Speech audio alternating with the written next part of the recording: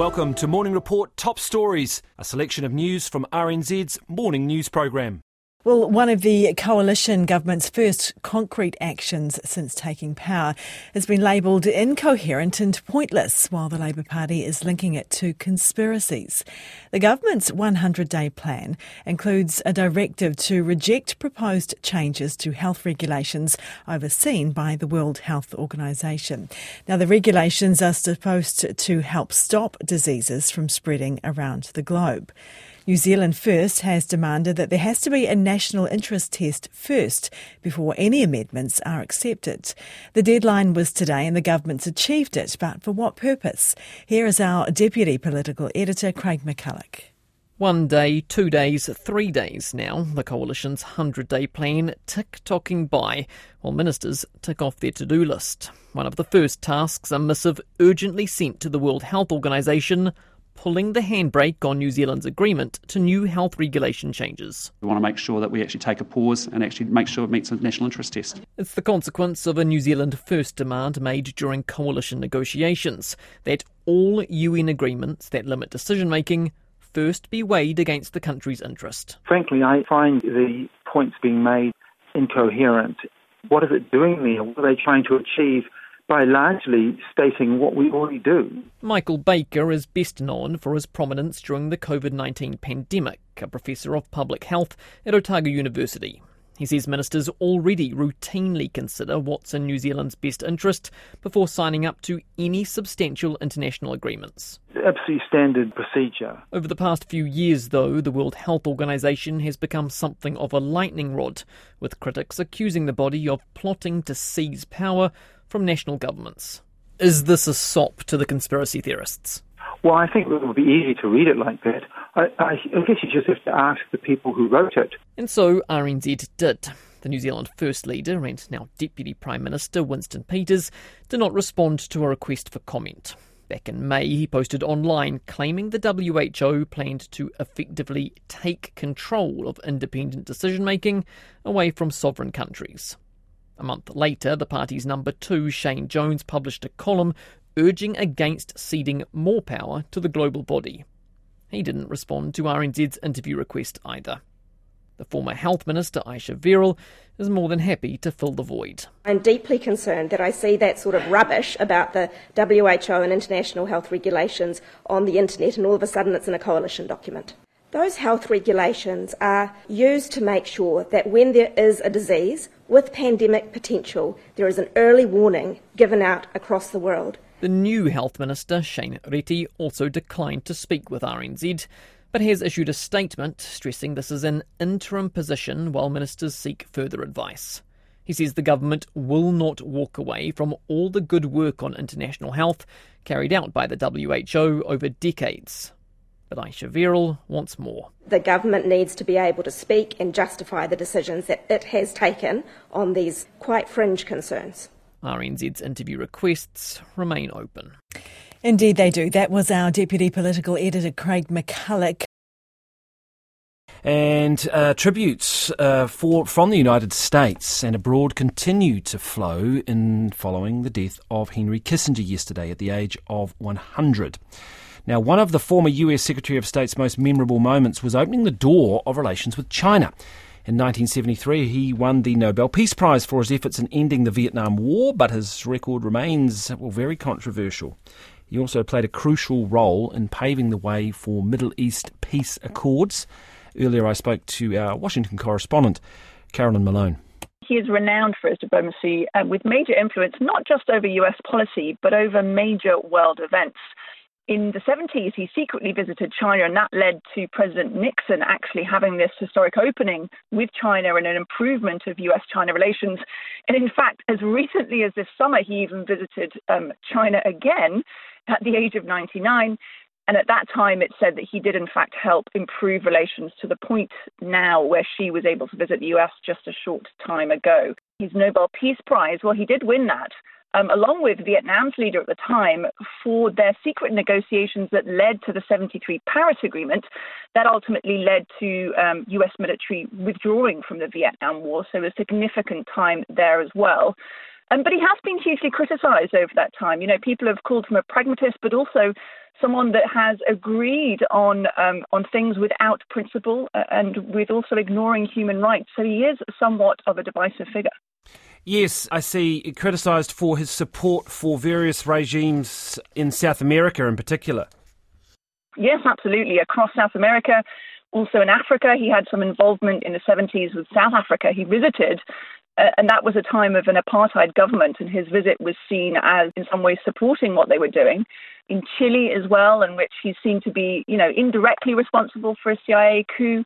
And also back to Asia on Cambodia, in some ways being held responsible for the bombing of Cambodia in connection to the Vietnam War. A ground invasion, of course, followed that year in Southeast Asia. And that, has led to a murderous takeover of Khmer Rouge. So really huge amounts of impact on major global events. But he is, praised by lots of people in the US and globally. Since his passing, we've heard from Xi, who's praised him. We've heard from President Putin of Russia. We've also heard from the Israeli Prime Minister saying that his departure marks the end of someone with formidable intellect and diplomatic prowess. UK, EU, all coming to terms and saying that he was, a respected diplomat, despite some criticism. I see former President George W. Bush and Tony Blair have also praised him, describing him as an artist of diplomacy. Have any current US or British leaders said anything yet? We haven't heard directly from the White House yet, but yes, former US President George Bush saying that America's lost one of its most dependable and distinctive voices on foreign affairs. Former US ambassador to China, who also worked with Kissinger at the time, saying that the world has lost a tireless advocate for peace, which is interesting given some of the criticism that's been put to him. Martin Indyk, former US Special Envoy, saying Kissinger was skeptical of those who would aim to try and achieve peace because he was more focused on establishing order because that was more reliable than peace.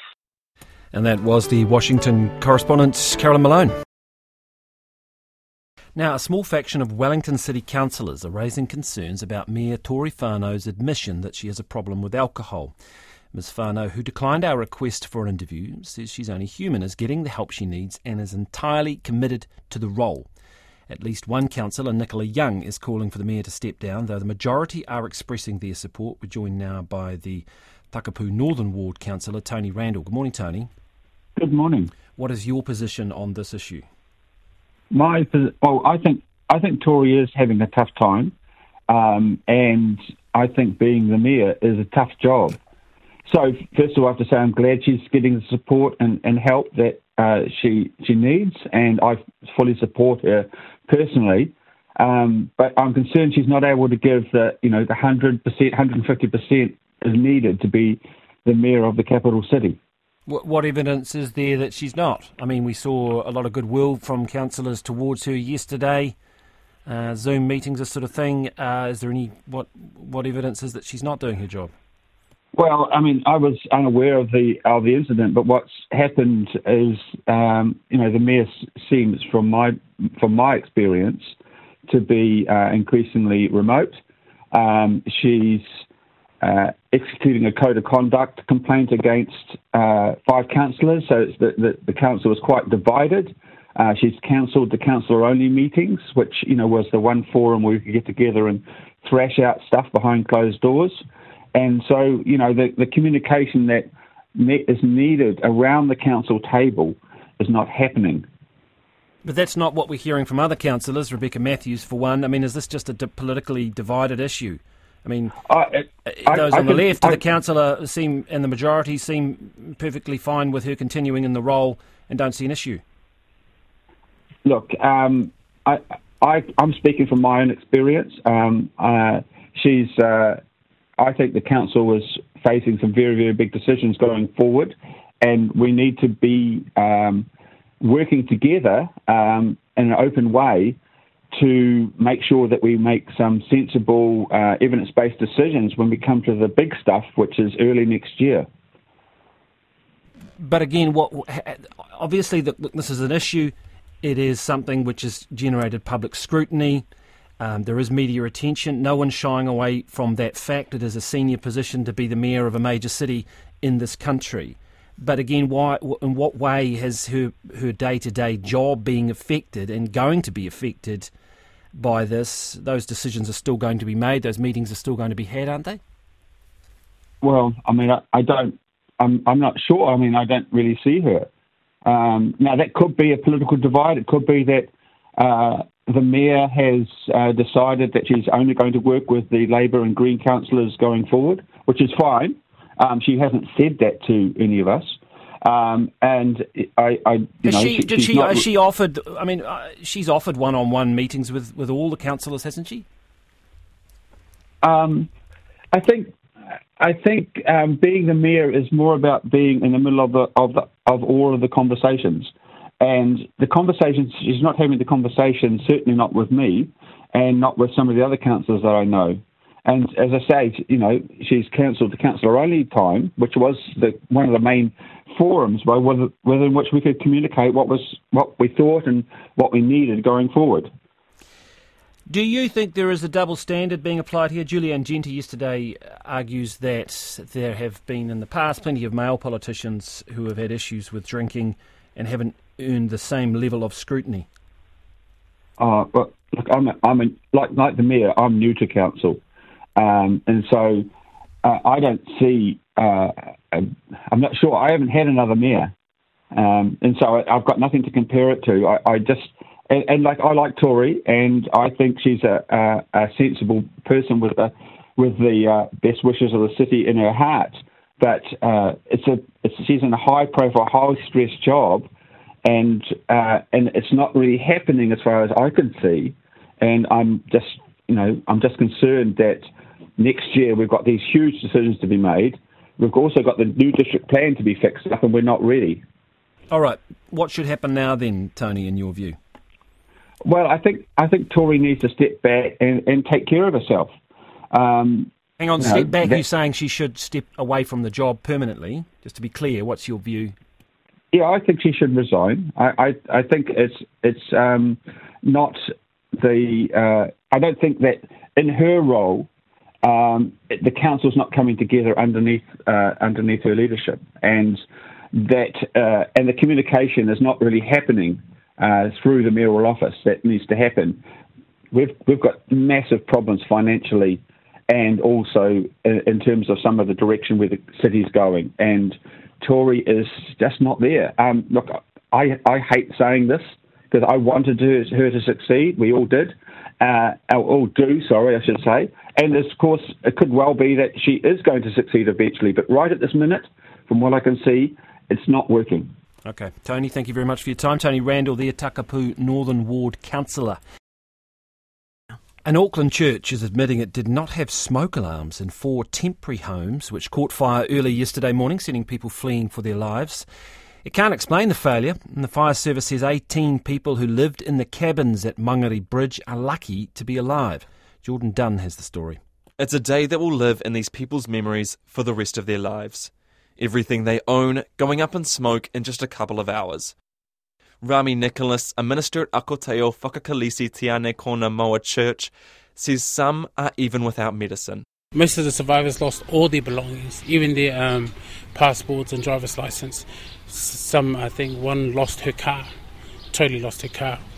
And so they're left with nothing, just the clothes on their back or what they were wearing when they came out. Despite that, he says they're doing okay. No one died, and everyone came out of this, and we're just happy and grateful that the Lord has blessed them and the Lord has taken care of them. But church trustee Frank Kaloi can't explain why none of the cabins, which house people desperately in need of accommodation, had smoke alarms. We're not sure at the moment, and we have gone through some of the information that we have so far, and we're not sure why they weren't working or used. He wasn't aware landlords are responsible for installing smoke alarms, but says they are now being put into the other cabins.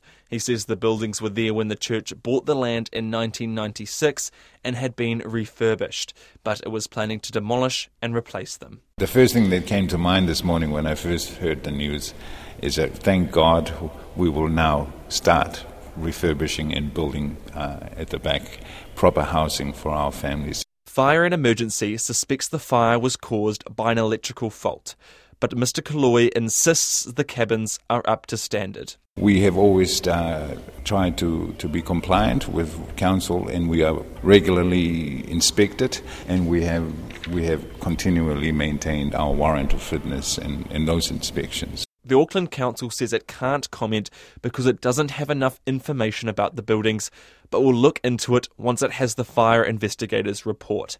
It's thanks to some quick thinking the fire wasn't a lot worse. Frank Kaloi says one of the residents quickly ran around unplugging gas bottles which could have exploded.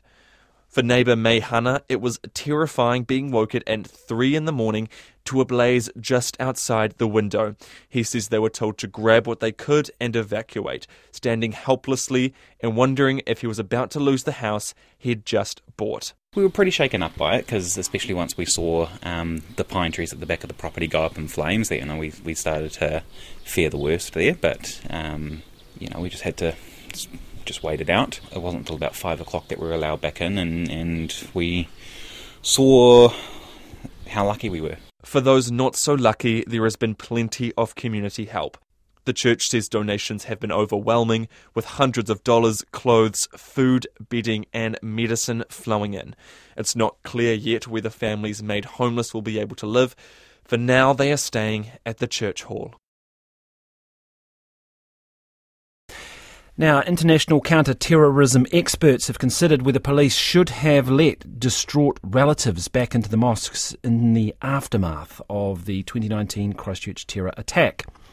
2 experts from the United States and the United Kingdom gave evidence via audio-visual link to the inquest into the murders of 51 worshippers at Al Noor Mosque and Linwood Islamic Centre.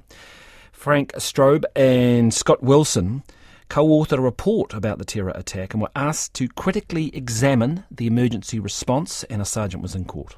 A lawyer for families of some of the victims, Catherine Dalzell, says they want to understand why people who were at Al Noor were told to leave the grounds and even threatened with arrest when they asked to go back inside and help the dying. The inquest has heard that paramedics didn't enter the mosque until 30 minutes after the gunmen had left. They got told to leave the mosque. They got told to leave people they were trying to help. They wished they could have stayed there, even if there was survivability wasn't an issue. They wished they could have been there holding them at that time, praying with them at that time, and they refused that opportunity. She says one woman was left in the dark about her husband's condition for a whole day. We had one widow who was required to leave. Her husband subsequently died. It took her 24 hours to find out that he had died, and she had to ask the Prime Minister of New Zealand whether or not she knew if her husband was still alive. Former police chief Dr. Frank Straub told the court he had read witness statements and they were heartbreaking. He says people already inside the mosque should have been allowed to stay unless they were interfering in the emergency response. I do think that people inside the mosque being allowed and assisting in the treatment of people inside the mosque is different than people from outside the mosque coming in or into any location, because you don't necessarily know who those people are, and God forbid they're part of the plot. Dr. Straub, who has studied terror attacks in the US, says controlling the scene is critically important for the safety of everybody inside and to the post-incident investigation. His colleague, Scottish counter-terrorism expert Scott Wilson, agreed. I think Frank's made the point. If they're already in the scene and they're assisting, then they've got a part to play.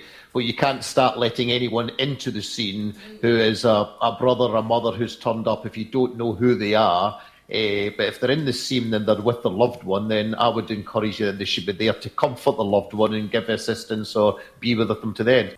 The experts were asked by another lawyer representing families, Anne Tui, about a communication breakdown that saw police leave victims in Al Noor alone for 10 minutes. Mr. Wilson says it would have been understandable if police were needed elsewhere and paramedics were already with the victims, but there was no excuse for leaving them with no one. The experts will continue to give evidence this morning. Anna Sargent with that report, 27 minutes past 8. Well, overseas researchers found that seismic signals provided clues of a looming quake well before the devastating earthquake that struck Turkey this year, and it could improve our ability to forecast future quakes. Now, scientists found the unique signals were detected up to 8 months out from the 7.8 quake that struck in February, causing widespread damage in southern Turkey and Syria and claiming tens of thousands of lives there. On the line with us now is GNS Science seismologist Dr. Matt Gerstenberger. Kia ora, good morning. What are these seismic signals this research is talking about? So we've known for some time now when scientists they can create earthquakes in labs using kind of small rocks, and they put it under great pressure, and you get a big earthquake. And before that big earthquake, you see these kind of predictable patterns of really tiny micro earthquakes. And this is the first time that they've been able to observe that actual phenomena happening in the Earth crust as well. So are scientists continually monitoring for these signals? Yeah. So there's most seismically active places around the world. We have seismic networks that are kind of observing the earthquakes that are happening all the time, and so we're looking in that for those sorts of patterns. And how helpful or how accurate and reliable is this information in terms of predicting when and where a big quake will occur? So I think we still have a lot more to learn. So it's one thing to know the big earthquake happened and look what happened prior to it, but it's a bit more difficult when they're happening in real time and to understand what will come in the future. So we have models, say, with our National Seismic Hazard Model now, where we use this basic kind of information, but a much coarser scale than what they've seen in Turkey. So as we have more observations, like what they saw in Turkey, then we'll be able to improve the models that we're currently using. So how accurate are our models? Because we sort of hear about once in 100 and once in 50 year quakes. Once, something coming 8 months or within a year. Do we have anything like that? What we can do is what we would call forecasting. So this is showing where earthquakes are more likely to occur, and this is what we can use for long-term planning, say for building codes and that type of information. For short-term information, if it's in, say, an aftershock sequence, then we can do related things to that. But otherwise, we still have a lot more we're working on to learn. Can it also be, detrimental in telling a population that there may or may not be an earthquake coming in some very long extended period of time and people panic unnecessarily? Yeah, there's obviously serious or interesting societal questions around that. There's countries that use things like earthquake early warning, so they know kind of once an earthquake has started, they can then say that the earthquake is coming, and within some minutes or seconds that there'll be shaking felt. But there's lots of planning that needs to happen for all those types of things. Okay, well, I'm glad that someone is looking into it for us. The more information, the better with these things. Thank you very much. It is 8:30 now. Well, the Taxpayers Union is offering to redesign the logos of government departments for free. Now, the lobby group says it is concerned about the potential cost of changing the names of government agencies. Its Executive Director, Jordan Williams, says logos do not need to be expensive, and he joins us now. Good morning. Good morning, Corin. You're having a bit of a laugh here. What's this all about? Well, not really. I had one of my staff go back and look at the various rebrandings that we've criticised over the years, and it's just extraordinary. Look at something like the Ministry of Primary Industries, which uses the standard New Zealand government coat of arms, standardised font. They recently refreshed it, which simply changed the colour of the background and quite literally changed the curved line underneath into a straight line, yet they spent $960,000 on it. Now, with this directive from the government that the names of about 25 government agencies is going to be changing from Te Reo back to English. Now, I don't want to get involved in that debate, reasonable minds can differ. But from a taxpayers union perspective, we're very concerned that officials are going to pick this up, as they often do with name changes, and use it for a total redesign with costing six figures, for which taxpayers get absolutely zip for. What we want to move to is what actually the last government instructed government agencies to do, however it was largely ignored. That is simply to use the standardised New Zealand government logo, which incorporates the coat of arms, with the name of the department in a standardised font. And frankly, we'll do that for free We don't need to spend six figures for each government agency.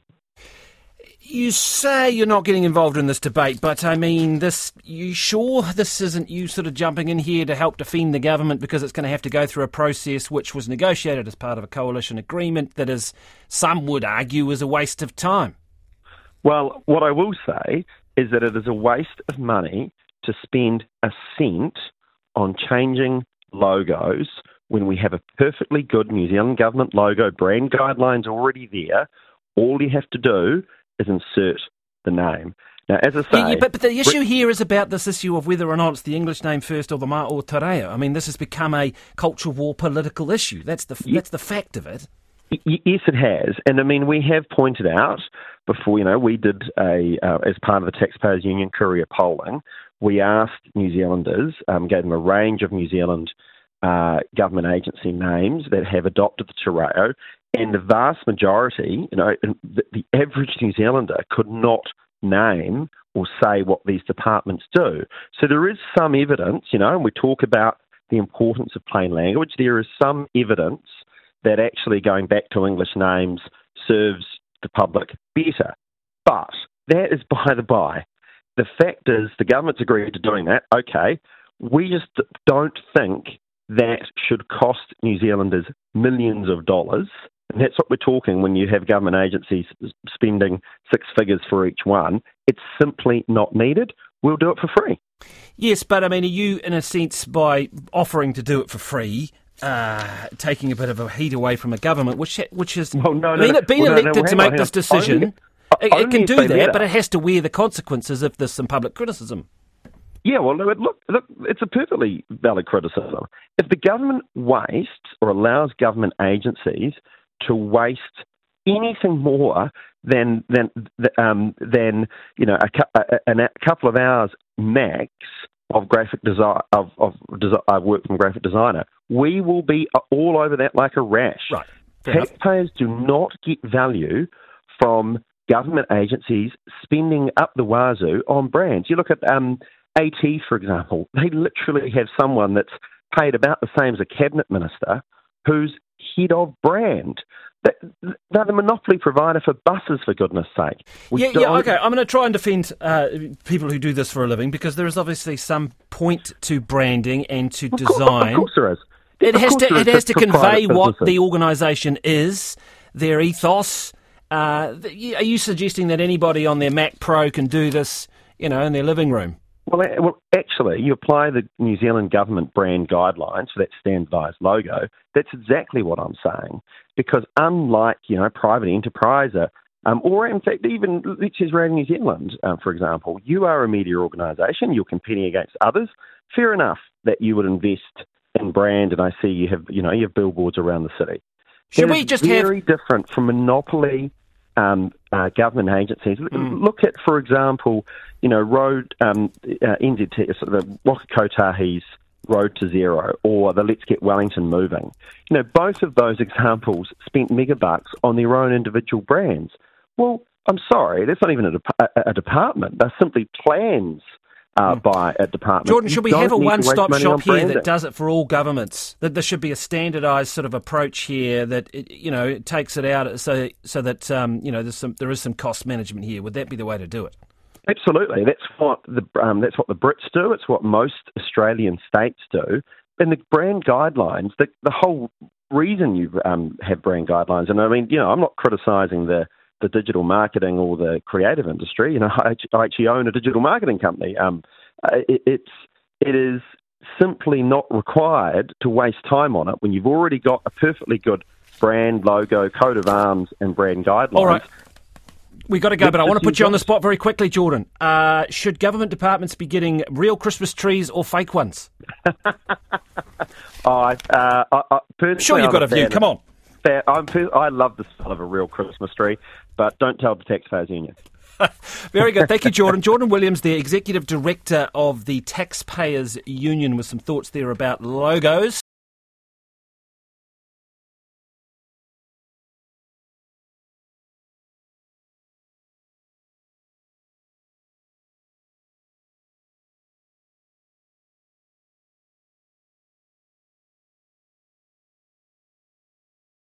You've been listening to Morning Report Top Stories.